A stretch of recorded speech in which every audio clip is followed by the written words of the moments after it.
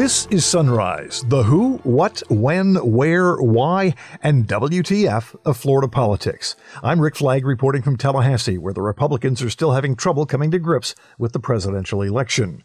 While the rest of the world is congratulating Joe Biden, the guys who run Florida government are in a state of denial. Governor Ron DeSantis, Senator Rick Scott, and Senator Marco Rubio, they're all encouraging Donald Trump to keep fighting in court, but Pulitzer Prize-winning columnist Eugene Robinson says no amount of recounts or lawsuits will change the electoral mathematics. Joe Biden won the election, and that is absolutely clear to everyone in the country, with the possible exception of President Trump and Rudy Giuliani. Robinson spoke during a virtual meeting of the Forum Club of the Palm Beaches. You'll hear his take on the election and the COVID crisis later in the podcast. Now here's something completely different: equal time for prayer.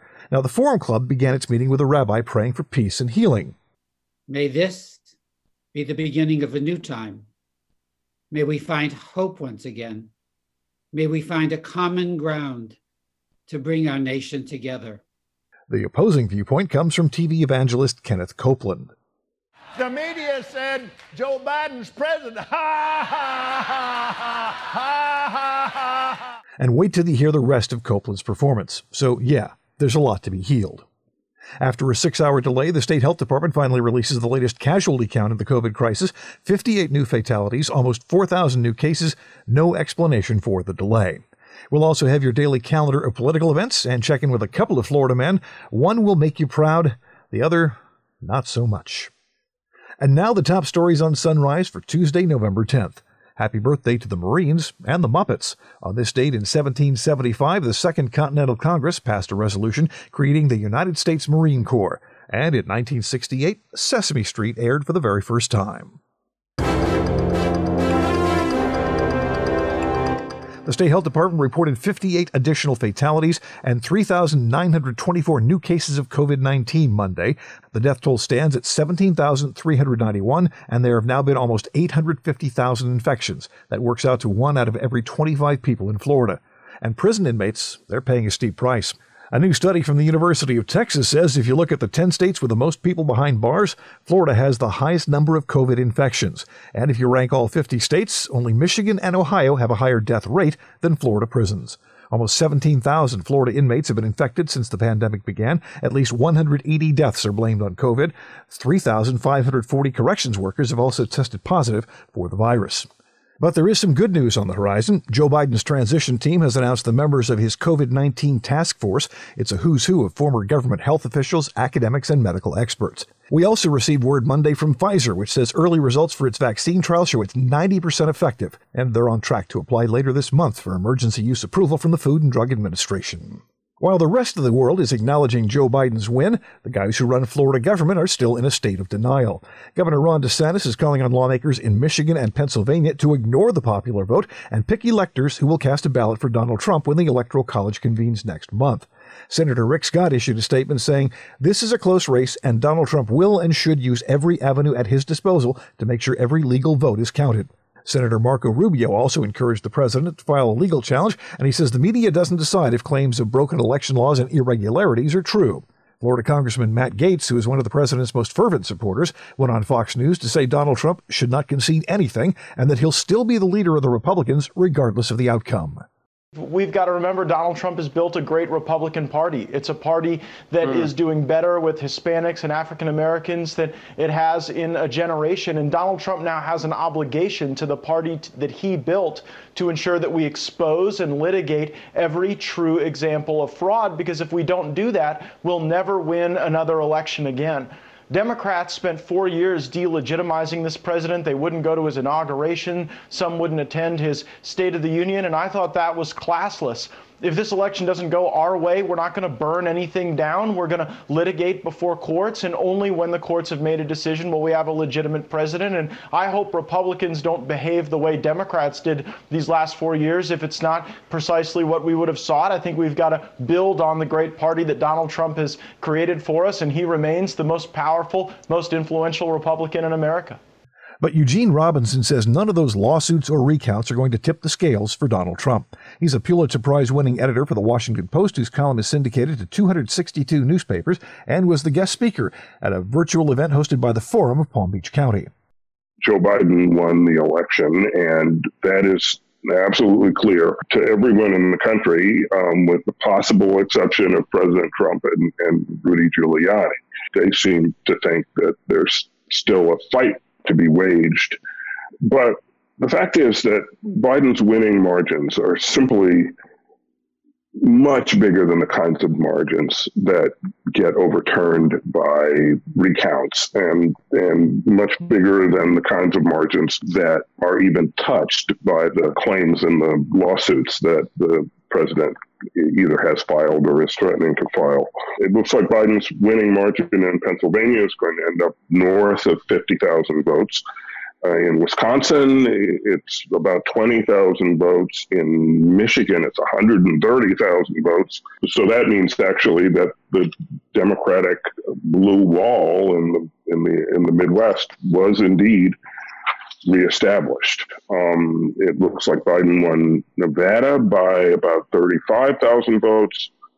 He's leading in Arizona, which is still counting, by about 18,000 votes. It's unclear which way that state is going to go, but I think Biden probably holds on. And his smallest margin is in Georgia, where he's winning by 10,000 votes. There will likely be a recount in Georgia, and there will be one if the Trump campaign decides to pay for it in Wisconsin. They haven't written that check yet. But vote margins of 10,000 votes and 20,000 votes, as I said, just don't get overturned in recounts. It just doesn't happen. Recounts generally change vote totals by a few hundred this way, a few hundred that way. At most, they change totals by a few thousand. But they don't change vote totals by tens of thousands of votes in one direction. And they certainly don't do so simultaneously in enough states for the president to overcome Joe Biden's electoral college advantage. Right now, if all counting stopped this instant, it turns out that the electoral vote tally would be exactly the same as it was in 2016, except the opposite direction. Biden would have 306 and Trump would have 232. And of course, 4 years ago, Trump had 306 and Hillary Clinton had 232. Different combinations of states, but that's how it ended up. It gives you a sense of how divided the country is right now.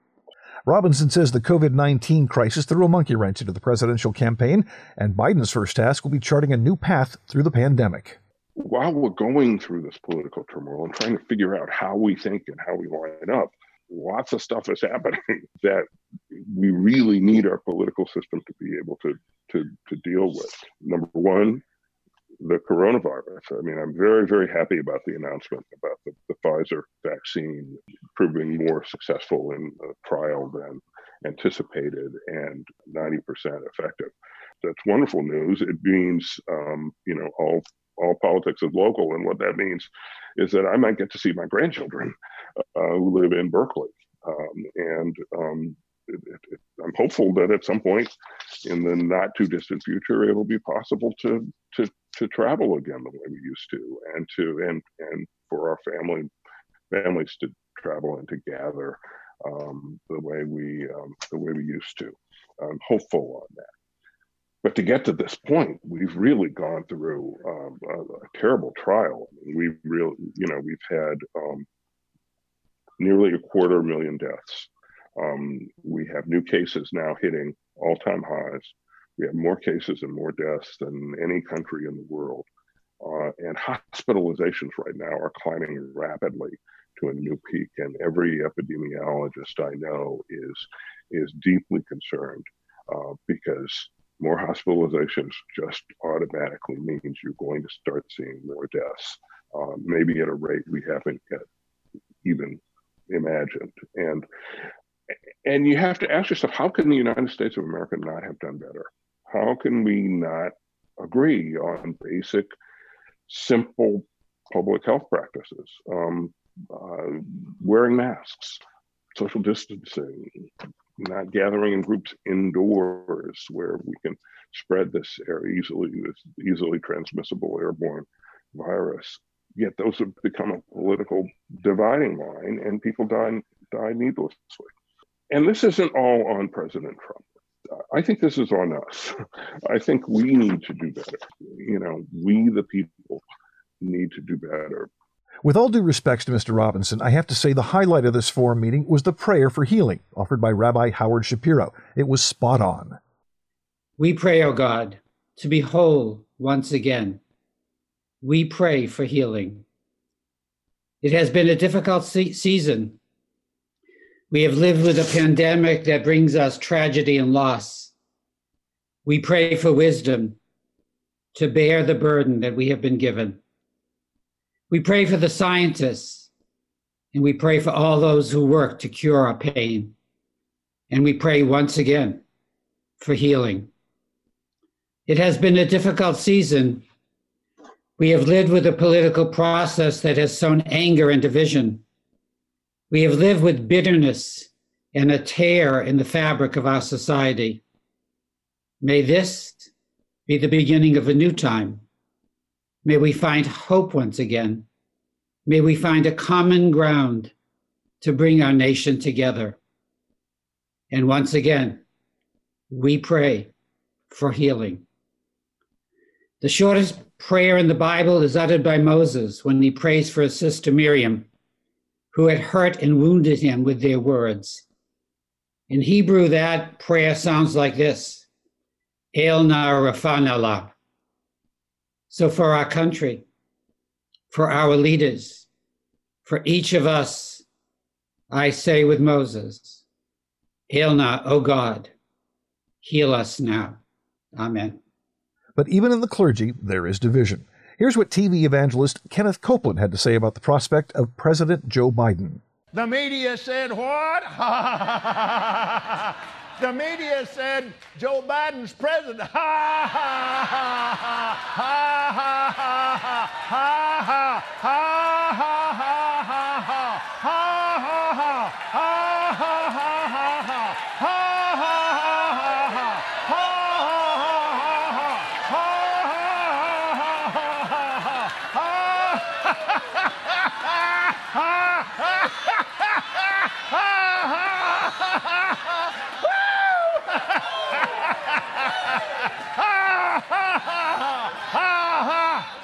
There was one Florida Republican who broke ranks and congratulated Biden. Former Governor Jeb Bush issued a statement saying, "Congratulations to President-elect Biden. I have prayed for our president most of my adult life. I will be praying for you and your success. Now is the time to heal deep wounds. Many are counting on you to lead the way." Jeb was always a class act. Your calendar of events begins at 7:30 with the Florida Board of Athletic Training. They're meeting online. The nominating commission at the 5th District Court of Appeal continues interviewing candidates to replace Judge Jamie Grosshans, who was bumped up to the Florida Supreme Court in September. The governing board of the St. Johns River Water Management District meets at 9:30 in Palatka. At 10, the Florida Chamber of Commerce holds an online event titled Preparing Florida's Future Workforce and What Employers Need to Know. And today is the deadline for candidates in the 2022 state elections and their political committees to file the latest financial disclosure forms.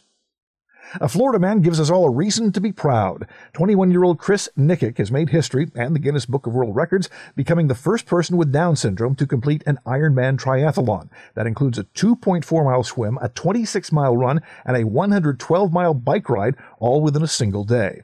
The folks at Special Olympics hooked Chris up with an Ironman competitor who trained him and was there every step of the way just in case, but Chris did all the work on his own. Finally today, a Florida man is jailed after stealing a deputy's patrol car from the Gainesville Regional Airport. 20-year-old Duncan Smith told investigators with the Alachua Sheriff's Office he took the car because he was on a spiritual journey and needed to find a way home. He's charged with grand theft auto plus burglary and larceny. Those last charges were added because Smith used a credit card he found in the deputy's vehicle to make a purchase at a store in Columbia County. That's it for today's installment of Sunrise. I'm Rick Flagg in Tallahassee, inviting you to join us again tomorrow as we plumb the depths of Florida politics.